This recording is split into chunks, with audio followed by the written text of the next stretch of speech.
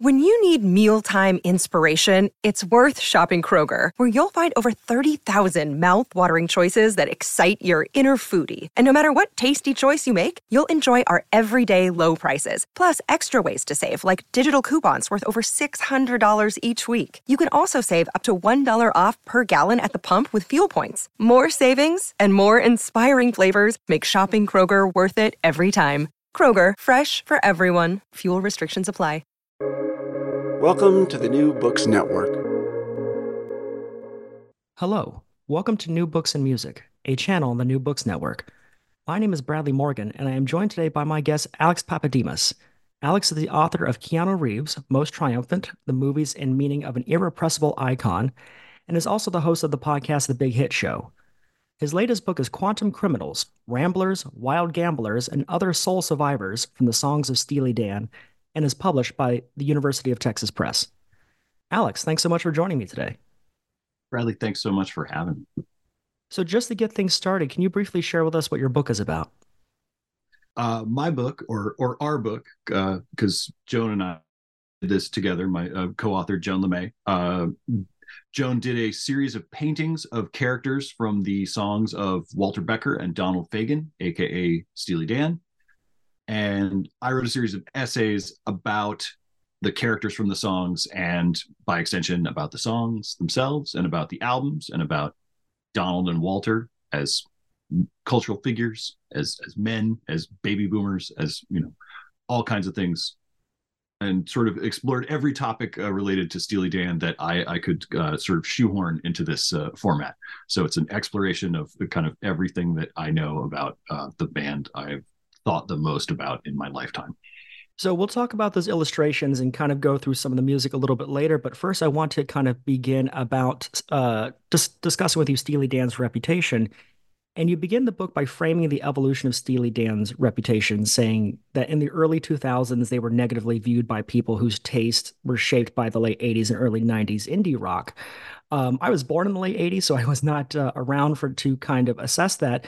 So can you tell us more about how Steely Dan was covered by the indie music press at that time? Yeah, I mean, I think that I grew up in a weird sort of historical blip in terms of people's opinion of Steely Dan, because I very much, the music that when I started getting into music as a young person, a lot of what I gravitated to was stuff that had grown out of punk and out of that, the sort of privileging of amateurism that happened with punk, where, it was real if it was kind of badly recorded and maybe sort of sometimes ineptly played, but passionately played, of course. But like, there was something about it that was, if it reminded you of recording studios or professional session musicians playing music or anything like that, if it reminded you of the gloss of the 70s and 80s, that was what, music was pushing against at that time. And Steely Dan were sort of synonymous with a certain very high gloss, very highly produced, very thoughtfully played and arranged strain of jazz inflected rock music from the 1970s. And so to me, they were a punchline before I even listened to them, before I really knew what they sounded like. I probably knew the hits, but I had not gone into any kind of depth listening to that music. And so them and, the kind of broader, what's now become known as the yacht rock canon, it was a joke to people, sort of, the people that I looked up to would make fun of them in record reviews and things like that. And it was describe a certain, kind of toxic glossiness that we were supposed to hate. We were being trained to hate because I was listening to a lot of music that was, recorded on 4 tracks, like really like, salt of the earth indie music, stuff like that. And I've talked about this a lot, but I really got into them almost ironically, almost as a joke.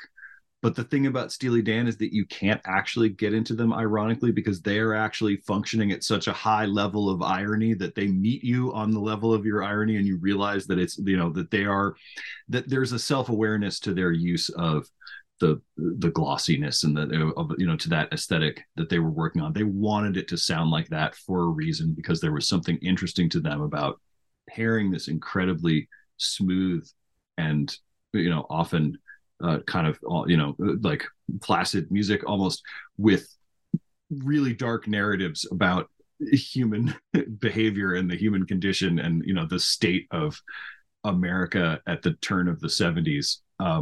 And I think that I've just been fascinated by them ever since. I think I probably started listening to them in college. I probably bought my first Steely Dan record out of a dollar bin when I was a sophomore in college or something, which would have been right at the kind of the end of the 90s, and have just never stopped listening and pondering and thinking about them.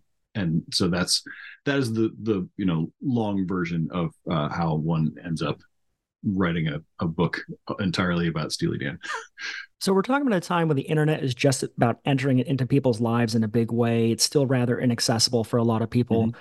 Now you can go to social media and find tons of groups dedicated to Steely Dan, but back then not so much. And there was a great quote in your book from a music writer I read that said, "If you are a diehard Steely Dan fan from back in the day, let me be the first to congratulate you on figuring out this whole internet thing." And so I thought that was just really funny. Yeah. Shout out to Brent DiCrescenzo from Old Pitchfork for that one. Yeah. So what kind of impact did the early online internet days have on that band's reputation, and how was that formed as the internet was coming to play a major role in people's lives? That's an interesting question, because I don't know if it mattered in the beginning of the internet, if it was anything except, that's a joke about, that review is really interesting, right? Because that's a Pitchfork review of the Steely Dan comeback album Two Against Nature from the year 2000. And it's what's fascinating about that, reading that review now, is that it just takes for granted that you, the 18 to 32-year-old Pitchfork reader of the time, that you are not of the Steely Dan demographic. And it's one of those things where you always I was a music editor and for a long time, and you can always tell when when a publication knows that there's no vested interest. They can just tee off on somebody, because like at that time Pitchfork was not going to try to interview Steely Dan. They don't want access to Donald and Walter or something like that, so they're free to just go in. And this was something like Pitchfork doesn't really do this anymore, but back then they would just they would run a tear down review. They would run a 0.0 review of somebody's album, a Travis Morrison album or something like that, and like they I think that they gave Steely Dan's like a 1.7. It's like a really it's just a flame job of a review. And they could do that because they knew they weren't going to alienate anybody in their listening and their reading audience by making fun of Steely Dan. It's like, it's sort of, there's a certain in-group aspect to that review, that it's, we're all on the same page here and we all hate Steely Dan, and I'm going to write something very funny and entertaining about how much they suck. And so that was like, that's what's going on there. And so at the time, I think it was still, and what that is like, that sort of disdain for Steely Dan goes back to rock critics of previous generations, like Dave Marsh, who like sort of thought they were okay at the beginning, and then as they got jazzier and more ornate, kind of just decided like, this isn't really rock and roll. This isn't what I got into rock for. It's not it's lost its connection to Elvis Presley and to the primal, African-American musics that sort of generated rock and roll, and therefore is like no longer a part of, what I'm, interested in. So like these guys have lost their way, and they've gone like sort of, up their own butts with this jazz stuff. Does anybody ever say up their own butts on this show? Am I the first one? And I said butts as if I can't say the other word. It's all good. Anyway. Okay. I like to break barriers in every podcast if I can. So yeah, I think that, around that time when that review was published, people sort of, I think it continued to be like cool indie rock people wanted nothing to do with this band. There are a million exceptions, obviously, and I talk about that in the book, that like somebody like John Darnielle from the Mountain Goats was a huge Steely Dan fan as he was starting the band, as he was starting to record the first songs that would become like the first Mountain Goat songs. He was obsessed with Katie Lyde, and like he's written about listening to that, like the way that a jeweler would examine a rare gem, like just trying to figure out how they did it, which is so interesting because if you know anything about the Mountain Goats, especially at the beginning, like this is a man with an acoustic guitar and a boombox, like making records in his house, where you can like literally hear the TV on in the background sometimes, like as he's starting to sort of record the song. It could not be less like Steely Dan, and yet there was something about that music that compelled him, even though that wasn't the type of music he was making. It wasn't until later on that the internet became a really important part of what we now sort of jokingly, half jokingly call the Danaissance. That's really great. And I wanted to ask that question because I got fascinated by just the kind of turn of their reputation with a certain generation. And I think it's really fascinating because now as I see Gen Z adopting social media and like TikTok and all this stuff, and I see so many stands coming out of it who they kind of like tend to reject a lot of the narratives that surrounded with a lot of legacy acts as well. I follow like this huge Robbie Robertson stan who is like 20 years old and is like the King Robbie fan out there. And it's just so fascinating to me just kind of observe how the different generations will change their relationship with an artist and the narrative behind that. Yeah, I mean, I that's been a really fascinating thing to watch, and I feel like in the case of Steely Dan, it almost seems to have happened between the time that we started working on this book and the time that it came out. There's been a real shift, and like a lot of people have, in the way that you're talking about, that there are these online stands who do reject that narrative, but I also think that there's the difference for me, at least, is when I was growing up, like there were so many platforms for that narrative to be, it was being handed to you in so many, with like you got your information from like Rolling Stone or MTV or certain places, and like it was always kind of coming to you. You were really fed a lot of information about what was and was not cool. And it came from your elders. It came from, like you were absorbing a lot of baby boomer opinions, whether if you were into music, because you were going to be reading one of a couple of magazines that were all kind of shaped by that thinking. And I think so part of it is that it's not even some conscious rejection of narratives. It's just that I don't think that kids on TikTok today grow up with the same kind of like, hegemonic kind of opinions being passed down about things. So they're free to sort of put together a canon. Sorry about my dog in the background. Put together a canon and an idea and a relationship to the canon that is their own. But also each successive generation kind of, goes back to this stuff and finds what's interesting. The rejected stone becomes the cornerstone a little bit, and they kind of build a narrative around it. I'm a big fan of the podcast Jokermen, which is a sort of an assessment of, it's a wonderful show. And what I love about it is that it is like, obviously, Bob Dylan has never stopped being an iconic artist who is respected by, generation after generation. But these are younger guys who are going back into the parts of the Bob Dylan canon that, older rock critics kind of disdain and sort of tell you are not worth it. Like there's this whole thing about, I think there's the Jonathan Lethem thing about how like every rock critic always wants to write that whatever the new Bob Dylan album is the best one since Blood on the Tracks, because that allows you to throw out all of this complicated, weird, problematic stuff that has happened in between those two peaks. Just to say, like, if you've not really known what to do with Bob Dylan in this time, this is the one. You can come back in. This is the bet. This is like, get back on the bus.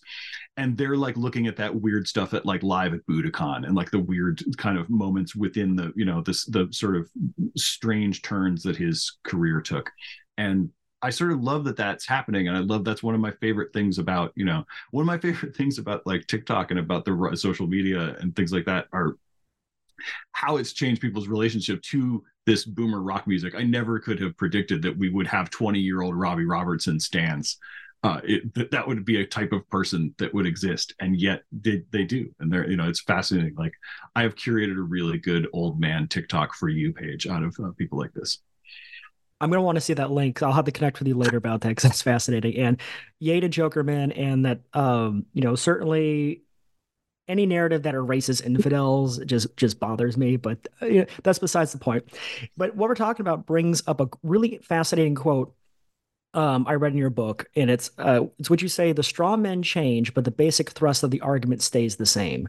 And before we go into the music of Steely Dan, I want you to kind of tell us a little bit more about that idea. Well, there's always someone who is betraying what rock and roll truly is, right? There's always someone who is the scapegoat for that. And, it's sort of it shifts over time. And I forget exactly what I'm talking about, but I think I think that's what I'm saying with the thing of that Brent DiCrescenzo making fun of Steely Dan in Pitchfork in the early 2000s is just carrying on a tradition where that goes back to Dave Marsh and goes back to the Rolling Stone reviewers who kind of hated who hated Gaucho and things like that, who gave these kind of negative reviews to the jazzier Steely Dan records. There's always someone who's going to defend against this kind of thing. But what's fascinating is that then new groups of people come along and they don't have those prejudices and they haven't absorbed those things. And like I said, I don't think that process happens in the same way anymore. I don't think that I have a 12-year-old, a 13-year-old who's growing up and becoming a music fan and is not internalizing anything and has never read a Rolling Stone review of anything. Like the time when being a person who was into music meant you'd go back and read what Rolling Stone said about things back in the day. I just don't think it's the same. I don't think that that chain has been broken. And as much as that's weird for the kind of cultural standing of music magazines and music journalism, I think it's probably good for music consumption because people just figure out what they like and they can kind of pull from everywhere. So just as a quick sidebar, how do you think that will affect music journalism going forward as they continue to grow and become bigger music consumers? I mean, I think there are, still people doing great music journalism everywhere on the internet and in print and all that. And I think that, this is what I'm describing is one of many problems afflicting anybody trying to do journalism in 2024 and beyond. But yeah, I don't know. I think that in a way, I think it's still it's still on the writer to sort of make something that's compelling and make something that's worth reading, whether you need this information or not. But I think it's utility as a consumer guide and as a thing that tells you, the thing about a lot of music journalism back in that period, even when I was growing up, is that it was helping you make a decision. Like if you could only spend $15.99 on one CD that weekend, what were you going to spend it on? And so with absent that pressure, because now streaming allows you to basically, you can, it's unlimited. What is the purpose of it? And I think that's been an existential problem that music journalism has struggled with since then. But I mean, that said, good writing is good writing, and writing that kind of ties music to culture and ties, sort of enlarges people's understanding of, a song's place in their reality is always going to be of value, I feel like. I hope. So I really appreciate you exploring all that with me and sharing your insights. Steely Dan really kind of have a unique career arc, and so I think it was important to talk about that context and how their reception has shifted over the decades. And so with that, I want to start exploring the music with you. And they made a lot of great music, all of which you cover throughout the book very beautifully. We don't have time to go through everything here, but I did want to talk about a few songs and albums. And just to kick things off with, Do It Again, the first track on their first album, is one of their more well-known hits. And you say about the title that it is maybe the first great inside joke by two of modern music's greatest inside jokers. So can you break down that punchline for us? Yeah, it's the first song on the first side of their first album, but it's called Do It Again. And it's about it's a song about endlessly repeating patterns in life and the way that we are drawn back to we do the same dumb things over and over again, expecting a different result, the same self-destructive things. Like it's about one character or three characters who are, sort of undone by their own, the grooves that they're stuck in as people. But it was funny to me in the moment. It's funny to sort of have to answer questions about something that was very amusing to you at 11 p.m. one night as you were writing a book. But it's funny to me because it's not really their first single. It's the first single off their album, but they have non-album singles. And so in their mind, it's almost it makes sense. But it's the idea of a song I don't know why. It's the song being called Do It Again, as if they're not doing it for the first time, as if this is not the very beginning of their career. It's as if, but it also has that feeling of, it's one of the mysteries of Steely Dan. It's the thing that makes them, the mysterious is well, why is this called Do It Again? Why are we doing it again? We've never done it before. As far as we know, as listeners, this is our first experience with you. I don't know. that one might fall apart in like when sort of it might be like trying to move a sandcastle, like explaining that one. I don't know. No, I think it was great. That's why I asked about it. I Okay. loved it. All right, good. Um, so jazz played a huge role in influencing Steely Dan, and so much so that you say they were marked at the cellular level by a specific and finite moment in jazz history. What were those influences, and what are some songs where you can really get a sense of that jazz influence? So they were jazz heads. They had sort of passed through rock and roll the way that um, everyone of that generation did, Donald and Walter, but they were also jazz snobs. They were guys who believed on, that there was a golden age of jazz and that it was in the past.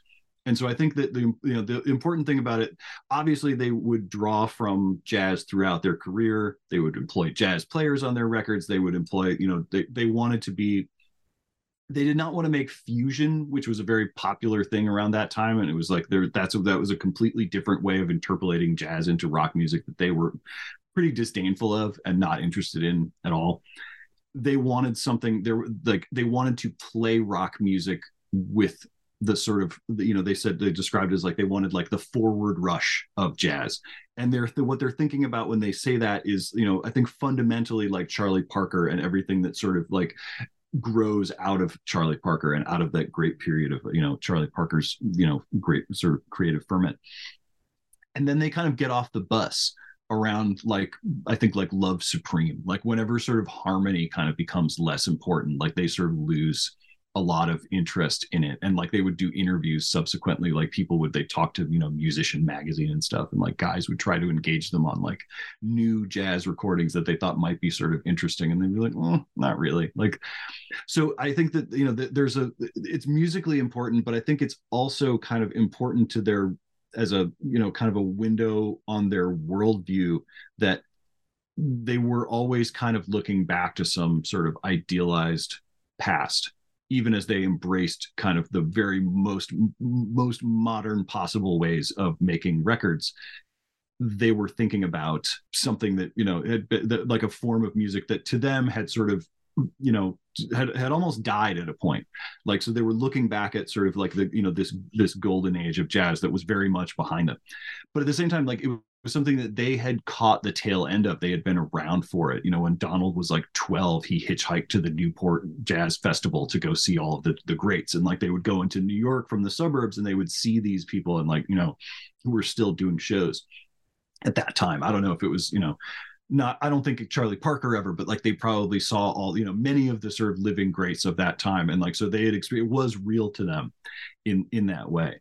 And, I think that was something that was in a way, as much as like, they have acknowledged, kind of feeling sort of, influenced by the Beatles like everybody else. And, sort of there is rock music that, affected them, but jazz was way more important and R&B was way more important, of that time. I think like, blues and R&B is probably as important to the DNA of Steely Dan as anything else. So for those who may be less familiar with Steely Dan, what are some of the songs where you can actually hear that jazz influence coming through? I mean, I think in a sense it's everywhere in the work that they did, but I think of, the title song from Asia, with the Wayne Shorter solo. They brought in Wayne Shorter, who had been Miles Davis's great sort of quintet, that they, pulled in these great players to do the thing, that they couldn't really do, and they, I think of like, the cover of East St. Louis Toodaloo, which was the, Charlie Parker's band's theme song, that's on Pretzel Logic, and all of those things. But what's interesting about it is that they weren't trying to be, like I said, they weren't making, it's like jazz rock is the very easiest way to talk about what Steely Dan did, but they weren't trying to replicate the sound of a jazz band and the sound of improvisation. They weren't really improvisers. Like the people who played the solos were free to sort of create something within that space in the song, but the songs themselves were incredibly tightly arranged. And so that's one of the paradoxes, is they are like super influenced by jazz, but like what's the most basic thing about jazz is an improvised music. And like they were super uptight about, the arrangement and like having everything played a certain way and the way that they heard it in their heads, which is like antithetical to like even the most basic sort of concept of like what jazz is. which is great because anytime you have a certain, figured out Steely Dan, like they will, tip over the table, and like you'll be wrong about that.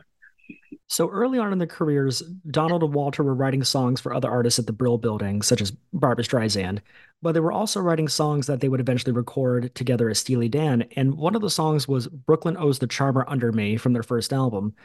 And while they're writing these songs, you say that they're also trying on and discarding personas that wouldn't necessarily fit them as artists. Can you tell us about that process and those personas and kind of finding the core of Steely Dan? Yeah, I mean, it's weird because they come to New York sort of at the end of the 60s, basically, when they both got out of Bard College. And somehow what makes sense to them is to gravitate to the Brill Building, which had been this sort of like the mecca of pop songwriting in America in the early 60s, but was now very much like past that point as, music had taken, different turns and gone in different directions. And so this was kind of the waning days of the Brill Building. And, it was just like a bunch of weird characters passing in and out. And like it had become a little bit sort of more countercultural in there. And, like there's pictures of them, like a, big pot leaf poster in their little office where they would write songs. But it's very much like sort of they went and tried to work in the pop songwriting format that like a sort of a Carole King or Jerry Goffin would have worked in, like they tried to sort of follow in those footsteps where it's the artists are here, the songwriters are here. The songwriters are not performers. They are the people who write the songs, but like, they don't have to be, visually appealing. There's no sort of anything. The presentation doesn't matter because like singers who look good in a suit or a dress or whatever are going to perform this live and everything. So they start writing these songs and they're too weird for most people to record. Like that Barbra Streisand song that you mentioned, like they didn't write that for Barbra Streisand. They wrote that and then somebody kind of messed around with it and it ended up getting recorded by Barbra Streisand. But like they've said, like it was changed beyond the point that they had to take responsibility for it. So they're kind of like doing this very cynical thing where they are making money by writing, they figured out a way to make money writing songs, but at the same time, they're writing songs that they know no one's ever going to record. So they're going to get paid for this song when they turn it in, but they don't really care it's going to become a hit. And eventually what happens is they take another job doing essentially the same thing for ABC Records out in Hollywood. And they move to LA for this. And eventually ABC like calls their bluff and is like, no one's going to record these songs but you guys, so you need to put a band together and start doing it. And so that's they start on this very sort of strange foot because they never intended to be recording artists in that sense. They may have aspired to it, but they weren't really considering it as an option. And that's one of the reasons why, like, they were, a lot of their early material, like they wrote a lot of stuff that they couldn't really perform. Donald was writing songs that were outside of his vocal range all the time. And like, that's why they have, a different lead singer for the first album, this guy, David Palmer, who doesn't last very long, but like, he's a guy who can sing things that Donald can't. And Donald doesn't feel confident in himself as a frontman to do that. I don't know if I've answered your question, but I've talked for a while in response to it. No, it was a really great question. I really liked it. Okay. I hope I hope it was of value, even if it does not directly address what you were asking. No, it's this is a two-way street here. It's an organic conversation, structured organic conversation, but one nonetheless. So there's another quote I want to read from your book because I found it really fascinating and it kind of touches up upon what we were discussing earlier. And you write, considering that one thing rock music has always been good at is wedging open gaps between generations, you think there'd be more rock songs about being afraid of younger and cooler people than you. And you wrote this in the context of the song Showbiz Kids. And so I wanted to get more of a sense of your idea behind that in relation to that song. Yeah, Showbiz Kids is about, to me anyway, it's almost like a song that you might write today if you were an older person looking kind of with alarm at like influencer culture almost. I think that it's like it's one of several Steely Dan songs where they have come out to Los Angeles and they kind of take a dim view of it, because that was a really fruitful kind of avenue for them to start making fun of LA and kind of, kind of the type of person that you encounter in, sort of like mid to late 70s Los Angeles in the music industry, in and around music and entertainment. And so Showbiz Kids is this description of these kind of, the narrator is sort of repulsed, or he's expressing revulsion, but he seems sort of attracted to them as well. He seems sort of fascinated by them. He's like, they got the heavenly bodies, they got the Steely Dan t-shirt, which is a weird sort of inside joke that like, the young kids were, starting to be into them and everything. And it's a theme that they would return to over and over, which is really funny when you realize that like they're, all of the work that they did up until the point where they kind of took a hiatus as a band at the dawn of the 80s, they were under 30 at that point. So they were in their late 20s, really feeling like they were so alienated from people in their early 20s. Even like there's this very strange kind of generation gap thing, and part of that is because like there were, as I sort of alluded to, we're talking about jazz, they're kind of young fogies, but they also have this this strange feeling, and they sort of articulated something that I haven't really seen a lot of people. I can't think of a lot of other people in music who've articulated that feeling, but the feeling that you could, that I think is a real feeling that people have, like at then you're 30 years old and you're like, what are these 22-year-olds about? And like, we think of that as a modern feeling where it's like, we don't understand TikTokers or something, like, so I'm 46 and like, it's like that. I can feel that. I'm like, I don't know what's going on. And like, this is a completely different way of apprehending reality. And like, I don't know how to communicate with these people. But Donald and Walter were doing that in the 70s, like back when it was, sort of, I feel like those gaps probably seemed much less profound in a way, and they kept doing it. It's like Hey 19 is about that. It's like, the Hey 19 is talked about as being a sort of a pervy old dirty old man song, like one of their dirty old man songs, but what it really is about is like this guy who's like, I don't even know who you are, I don't even understand you, because I just mentioned Aretha Franklin and you're like, I don't know who that is.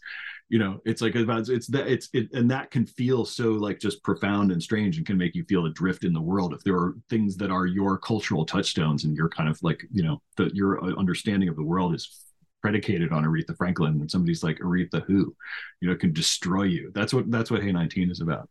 And so they were writing about this, like, I can't think of, there's I like, that's a real feeling, and it's something that very few people have really touched on. Like the LCD Sound System song Losing My Edge, I write about this in the book, but like that's the closest thing I can think of to like a modern song about that, where it's some guy who has spent his entire life kind of becoming like an authority on all the cool music in the world, and then these new kids are coming up behind him. It's kind of like what we've been talking about, where like they can sort of instantly download all of this information, and suddenly everything that you have, like, as a, digging through records, everything you have learned from your experience and like, from going to shows and spending your life in music, suddenly here are all these kids who know everything you do. They have all the superpowers that you have, and like they're going to kick you off the DJ booth, and kind of take over.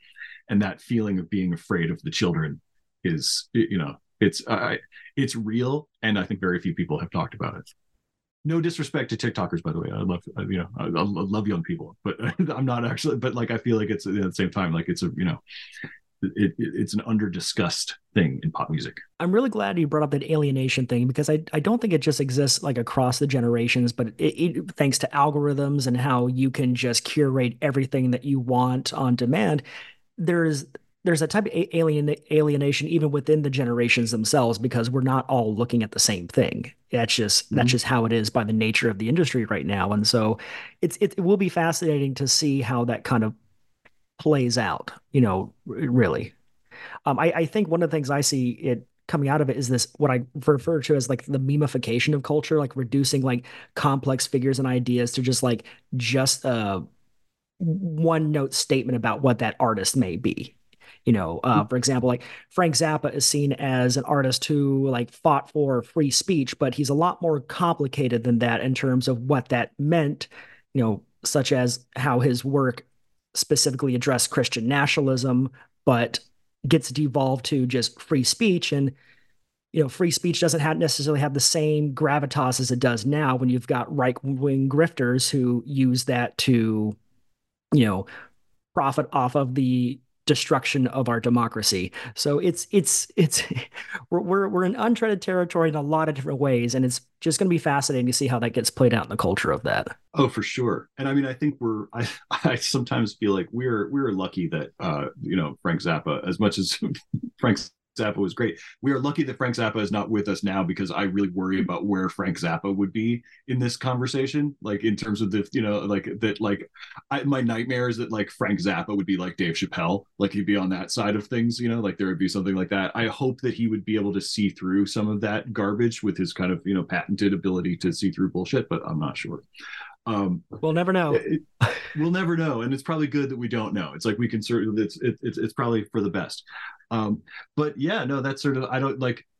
You said a couple of things that were really interesting, but it's, I think like one of the things, talking about alienation, like, and algorithms and everything, it's we no longer share a set of reference points in the same way. We can no longer count on a set of shared reference points. There's a Lester Bangs quote that I love from his when Elvis died, his obituary for Elvis, which is a wonderful piece of writing. It's one of his best pieces, but it ends with him saying, I'm going to misquote it, but it's basically, we will never agree on anything like we agreed on Elvis. So I will not say goodbye to him. I will say goodbye to you.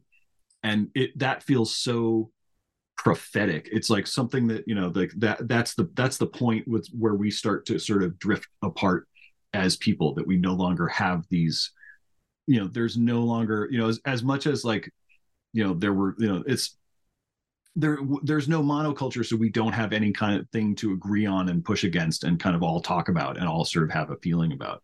And that sort of for good and for ill, I think. So steering back to Steely Dan and kind of this memification and reference point, if there's one word that can kind of describe Steely Dan, it's perfectionist. And that's how I had always viewed them, because that's the narrative that I'd always heard about associated with Steely Dan.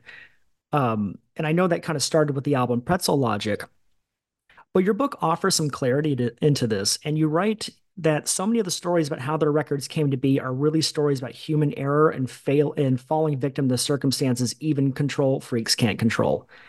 And I want to know, can you talk about that part of Steely Dan's legacy and why and how it has endured so long? Yeah, I mean, they were trying to make records at a level of precision that is now available to everyone. Pretty much, like you can sort of you can make a perfect beat very easily. Like if you want a perfectly time, if you want a sort of like absolutely flawless time from a drum beat, you can program something like that. It will take you 2 minutes in GarageBand and you can have that exactly perfect. They wanted to do that back when it was very, very difficult. Back when you either had to get a drummer who had perfect time, like who could keep perfect time, or there would need to be a technological solution. So they used things like tape loops, and then eventually, like they invent a technology, they invent a studio computer that is effectively like the first drum machine, or the first like programmed sampled drums for the first time, and it required you to enter just reams of code, and then you would get like boom, boom, like you would get one sort of beat out of it. They were doing things that are now really easy back when it was really hard. And a lot of technical issues came along with that, and so there's all this, like they used this, there's a whole story, written about all the, advanced technology that they used in recording Katy Lied, which ultimately led to the tapes of Katy Lied being sort of adulterated and not really playable and not reproducible. So they hate Katy Lied because it's like, for them, it's a monument to what they were striving toward and failed to achieve in the studio, because it's there was something about, they use this very sophisticated noise reduction technology that was supposed to be better than Dolby's noise reduction, but then they go back and play the tapes and like there's this that just sounds dead, like there's it's like underwater. And that continued to happen over and over again. And so it's kind of like as much as they achieved records that sounded really perfect and like became like the gold standard for audiophiles and things like that, like they used to, when you go in the stereo store in 1979 or 1980 or whatever, and they wanted to sell you a turntable or speakers or whatever, they would put on Asia because it sounded so perfect. And it was like, it was just exactly, you would use that to like, sound men would use that to tune the venue because they knew that it was mixed so perfectly. And if it sounded good, it meant you had sort of tuned the venue properly. And then I guess for CDs, it was The Night Fly by Donald Fagen. It was Donald's first solo album, became that, the same thing where if you wanted to demonstrate how good CDs could sound, you'd put that on. As much as they became synonymous with that, though, so much of their history and their legacy is about them striving for something that they could not achieve. And a record like Katy Lied is like this, it's a monument to what they wanted and to their, almost like it's the tombstone for their kind of beliefs. It's the tombstone for like what they wanted to try to achieve. And I find that so moving, like that it's not that they were these uptight guys who got everything right and forced everything to be perfect. It's that they tried and tried and tried and failed and failed and failed, which is the story of making art, essentially. And, eventually it destroys them. Like the making of Gaucho is this process that, it's, if you read Robert Palmer, the music journalist, not the Simply Irresistible guy, but the famous, Rolling Stone journalist, goes and sees them in the studio making Gaucho and just describes Donald as just this miserable, as they're mixing Gaucho, and they mixed it like 300 times or something famously. And they have to just go in and like just listen to it over and over and over again. And he just describes Donald as this chain smoking ghost who's just so miserable doing all this, because by that point, like Walter had kind of drifted away from the studio process because he was dealing with his sort of personal issues, and he'd been in this cab accident that had sidelined him. And, so it's just Donald. And it's, as much as like Asia is the greatest, achievement of perfectionist musicians of that era, Gaucho becomes this, this is the cautionary tale. This is what happens when you go too far. Like when you try to take it to, what if it was 120% perfect? And then that, you just go mad. So I want to talk about both those albums, and I'm glad you brought up Asia in regards to the perfectionism element, because if people only really own one Steely Dan album, it's a safe bet that that's probably that one. And Yeah. why not? It's an incredibly great album, and you write about it that it is the one Steely Dan album where everything actually worked out. And so I wanted to get a sense of like what exactly happened to have everything work out for them, because to kind of read to go from these were people labeled as perfectionist, where things just kind of fell into place, but all these problems. What made Asia kind of stand out as this is the one where it all went right? I mean, it's just I think it's the one where they really achieved what they were going for. I think that's sort of tautological to say in a way. Like it's not like they're like I don't know. I think it's that they were suddenly, they had a new record deal. They were recording in New York after many years of working in Los Angeles. They had a different cast of characters and everything. And it's just like, it's the best case scenario for working the way that they worked, because they would put together the greatest band you could imagine out of like the sort of these incredible session players who would, were accustomed to, just kind of clocking in and playing something pretty, sort of pedestrian, like a backing track for a pop song. And all the session guys, all the jazz guys, and all the sort of rock session players, because by this point it's like the late 70s, and there's a whole class of like just incredibly just hot shot players who move around from session to session and back people up. And sort of that's something that had existed in other music for a long time, but like now there's a whole, like rock has its own sort of retinue of these guys. And Steely Dan had their pick of these musicians because everybody wanted to play on the Steely Dan sessions, because they're all guys who can play anything and usually have to just play, and but like we're sometimes doing like dog food commercials, just like whatever, you would just do something sort of like boring that's like beneath you as a sort of a craftsman and a musician and everything. And everybody wanted to do the Steely Dan sessions because it would be it's your chance to play something really complicated that is like actually like at your level. Like, so it's like, you've been playing the game on easy mode and you finally get to play it on hard mode and show like, like how like amazing your chops are. So they put together these bands and have them record. And then if they didn't like what they got out of that session, they would scrap the whole band and start over, because by this point they were the only constants in the sort of Steely Dan lineup, and everybody else was just sort of a hired gun. And so they would sort of just swap out, and you'd come back the next day and there'd be an entirely different band would play the song, and like their version of it might be the one that would get recorded. They would try between 7 and 9. They tried between 7 and 9 different guitarists to play the guitar solo on Peg. And I challenge you to say that, people are like, perfectionism is bad. We're supposed to believe that perfectionism is bad, but like perfectionism is what gave us that solo. And like, there's a video of them playing some of the solos that they didn't use, and they're not as good. Like, they knew what they wanted and they got there. So I think it's just where that Asia is like where that approach generated the greatest returns. And it's really an advertisement for doing it that way. Whereas Gaucho, which is equally brilliant, it's a fantastic record. It might even be, it's a more complicated record lyrically and conceptually and all of that.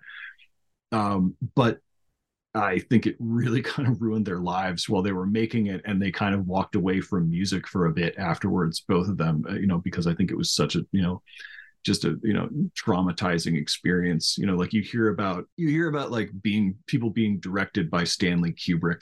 Like you hear about Scatman Crothers in The Shining, like doing take 75 of some scene in The Shining and just breaking down in tears and being like, Mr. Kubrick, like, what do you want? What can I do? How can I do this differently? And like, that's I feel like they did that to themselves almost, to the players certainly, but like ultimately to themselves, like that demand of perfectionism just kind of breaks you eventually. Like, how do you do this? How do you as a human being make something that is operating an inhuman level of perfection? Yeah, there's a lot of psychology to that. And maybe we can segue to that, because in talking about Gaucho, the final album before their 20-year hiatus, you described as a concept album about power. And, I appreciate you talking about the perfectionism in the production and the recording of it, but perhaps the concept of power within the lyrics kind of shaped how the album was created as well. Do you see that kind of coming to play, those kind of dynamics? Well, yeah, I mean, it's about trying, the thing about power is that as soon as you have it, you're trying to hold on to it, right? And so you're trying to maintain something. And so they're trying to maintain something that they've achieved with Asia, and they're trying to better something, and at a certain point it's destructive. You can only do so much, and I think that it's about Gaucho, it's about holding on too tightly and trying to sort of make that thing that you can't, that actually one of the best pieces of writing advice I ever got was write the book that you're writing, or write the story that you're writing, is how it was phrased to me.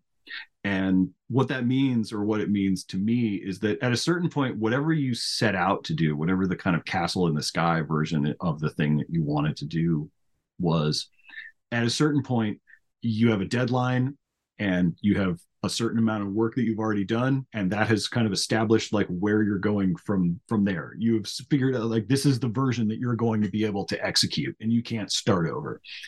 And you just have to say like, okay, this isn't maybe necessarily the thing that I imagined it was going to be, but it has become something different. And I'm going to trust that that people will be able to see value in it. And, that like, also that someone reading this isn't going to know what it was supposed to read like in my head, right? Like they can't see the sort of, abstract version, the dream version that you had of like what this was going to be. As far as they're concerned, this is a magic trick. Once they open it, they don't know where it came from. It's just a thing that sort of exists. And like, it's a thing that spontaneously existed. And like, they don't know that it didn't just go directly from your brain to the page, like as that thing. And that's the thing that I have to always remind myself of when it's like, oh, this isn't like I wanted it to be. I wanted this to read more like this. And like, it's more, it's this, whatever. Like and I think that was something they really struggled with, because they knew what they wanted everything to sound like, and they knew how good they wanted it to sound, and they knew how perfect they wanted it to be. But they were just men. They were just regular dudes, and they had problems in their lives that got in the way of things. And like their players, they brought in people who were just like ordinary people, and like, were human frailty. So they could sort of bring in the best drummers in the world, and then they could take the drumming of the best drummers in the world and put it into a computer so that it could be that much more precise in time and all of that. But like, they could not ultimately, things still broke and didn't work and didn't come out the way that they wanted it to. And like, I think that was something that they really had a hard time with over, at that point. And it's the kind of, that's the thing that's the most moving to me in a way, is that they continued striving for it, even in the face of, the adversity that it created for them, that they didn't just, accept like, oh, we're just going to go in the studio and see what happens and kind of let the process be the process or whatever. Like, they really sort of tried to, they really wanted it to be that way. They wanted to take the castle in the sky and like build it in real life, that you could walk through it. And as much as that's like a quixotic and sort of, absurd kind of goal, I find it incredibly moving, and it's just strange that they like, they just never saw that perfectionism. They just saw it as a virtue.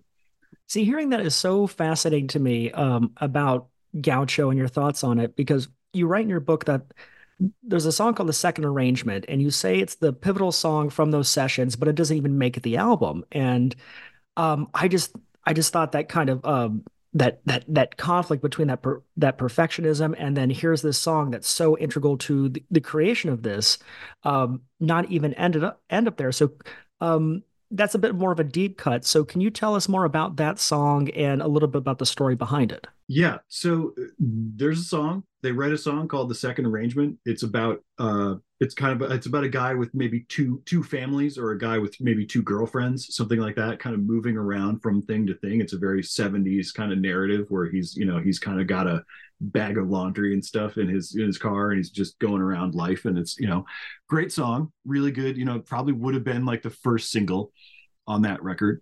And they work, I forget how long, to get it just right, but they're having a very hard time like getting anything down on tape for Gaucho, and they finally have arrived at a version of The Second Arrangement that they are happy with.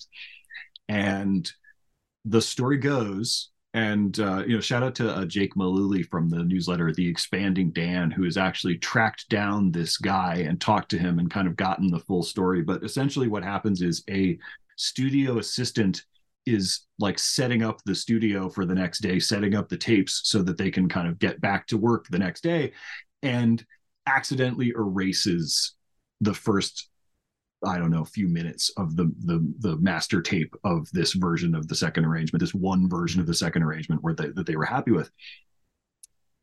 And they can never get it back. They can never get back to the point where they were happy with it. And it's also, they're so broken by doing all of this work and then losing all of this work to a dumb accident in the studio, that they're just like, forget it. I don't ever want to touch The Second Arrangement again. And so The Second Arrangement kind of like passes into legend as a result, because it's the song it's like, could God make a boulder so heavy he couldn't lift it? Like, could Steely Dan write a song so perfect that it was too perfect to be recorded? And it's like unreplicatable. And there are various versions of it that have circulated for a long time, like on bootlegs. And, I sort of first heard it like when I, started like downloading bootleg Steely Dan music in the 2000s or whatever, like when you sort of go on blogs and stuff and like find that stuff, and it's been mixed in with the Gaucho demos. And over the years, different ones have come to light. And I think basically like recently, in this past year, we got what is probably going to be the best version of it. Like, there's people who have made it, like people had gone in and done like AI to it and like tried to make it sound like exactly right. They've done the AI things, but that doesn't really count. Someone unearthed It's the daughter of Steely Dan's longtime engineer Roger Nichols, like found like what seems to have been a mixed down tape of like the version of Second Arrangement. But I like that we will never have the real one. Like there's never going to be like a sort of expanded edition of Gaucho with that on there, because like they don't have it. It just doesn't exist. And I think it should not exist. I think it's like better. I liked hearing the sort of, the recent one that came out, but to me, the like the Second Arrangement is this watery sounding bootleg that I've had on, like I have an iPod over there that has it on there, like, so it goes back that far, and like that's the one that sort of means something to me, because it's this thing, it's like this, it's a symbol of everything that they could not capture, or everything that was like impossible to capture in their music. And so I kind of love that about it. And like, it's also just a nice like snobby thing to say, is like my favorite song on Gaucho is the song that's not on Gaucho. Thank you so much for diving into Steely Dan's music with me. And as I mentioned at the beginning of the episode, there's a lot of music to cover, and you do such a brilliant job exploring every song and breaking down the history and themes behind them. So if people want to know more about the music, they can check out the book. However, besides the music, this book features a lot of gorgeous illustrations from Joan LeMay. They aren't here to talk about their illustrations, but could you share some insight into how that part of the book came together? Yeah, I mean, the book would not have come together if not for Joan and these illustrations. Basically, I had been working, talk about perfectionism, talk about, like destroying your brain, but, by like trying to get something dialed in too perfectly. I had been working on a book proposal for a Steely Dan book for about 2 years. Two and a half, something like that. I actually wrote the Keanu Reeves book, my first book. I wrote that in between starting and finishing the proposal for Steely Dan. Like I wrote an entire other book while I was kind of noodling on this proposal.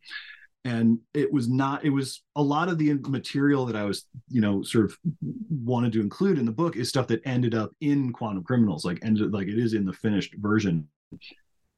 But I didn't really know what the spine of it was until Joan, who was somebody I had sort of, I'd known a little bit like professionally in another life, because she was a music publicist before she took up, art as a full-time career. So I knew her a little bit, and she sort of announced that she wanted to do a zine where she was going to paint, or I guess she was going to draw every Steely Dan character, every named character in a Steely Dan song. And at that point, the sort of acquiring editor from UT, Jessica Hopper, who's a longtime friend of mine, who's also an even longer time friend of Joan's, kind of brought us together to do this project. Was kind of like, your project and Joan's project should be one project. And at that point, it became very easy to write the book, because suddenly it was like, oh, I'm writing a collection of sort of almost like liner notes to a collection of paintings. Like I'm writing a collection of essays that go with these paintings of the characters. And it's just sort of, so it never, like, practically speaking, I don't know if this book would exist if that one little piece that's like a sort of, that like, oh, it's not a book about Steely Dan. It's not a book of essays about Steely Dan. It's a book of essays about Steely Dan characters. That changes everything and like made it possible to do the book. Like then it's suddenly like, it's, it's like that we couldn't build the car until we had the hood ornament, like that's the sort of like, that's how you kind of figure it out. So it's the most important, it's a small idea, and it's the most important idea in the whole thing. And from there, it's just, it became about, because Joan is faster than me at doing her art than I am at doing my art. So a lot of this stuff was finished as I was still working on the text. And so I think I sort of started writing to the images a little bit and writing to the tone of the images. And yeah, I don't know. I think it's like the paintings sort of, the paintings change everything. And the paintings sort of took it to, there's like a, sort of like a warmth and humor and color that comes in with that, I don't know if it would have been there. I think I probably would have tacked like overly serious or something. And there was something about kind of seeing, once you've seen, kind of Joan's interpretation of, the major dude or something, like you can't get too like, ponderous with the prose, because there's something really joyous about these things. And yeah, so it's kind of like, the book is both of us kind of doing our very, respective interpretive gestures about what these songs mean and what they mean to us. So for my final question, For those just beginning their journey in discovering Steely Dan, where would you recommend they start? I mean, Asia's a great place to start, like, because that's a perfect album. If you don't like Asia, you're probably not gonna like Steely Dan, I assume. Um, I think that I would go there, but at the same time, I might go Katie Lyde. Like, I'm a really big Katie Lyde fan, and I might also go Countdown because that's not, it's sort of as freighted. There aren't as many, as many kind of huge songs on that one, but that's the one that feels the most like an indie rock record. So if you come from the indie rock tradition in any way, like, I feel like maybe Countdown is for you. It's the only one that was written for a touring rock band that was going to go into the studio, and I think that there's something to that. And I will also say, it's sort of an oddball way to do it, but like, I maybe recommend this, the Classic Albums documentary about the making of Asia, which will also introduce you to them as characters. They are two of the funniest men who were ever in a popular rock band, and I think that really comes through in the documentary, which is sort of hilarious for other reasons and for production values reasons and all kinds of things. It's the source of a lot of lore. Pre-internet, that was the kind of where you would go for your Steely Dan lore. And so, start with those, with probably one of those. And not to be since this is a promotional interview, I will say that I wanted Quantum Criminals, like, as I was writing, I wanted this to be something that would, obviously, the people who are really buying this book and responding to it, and the people who have really loved it, are people who are lifelong Steely Dan fans. But I kind of wanted this to be a book that you could pick up if you were like, I don't get what the big deal is about Steely Dan, and maybe sort of, kind of have it be a way in. I didn't want it to be opaque to the average person. I sort of can't imagine somebody wanting to do that, wanting to read a whole book about a band that they were not sure about, but I feel like you could do it. I feel like it's possible. So that is my recommendation.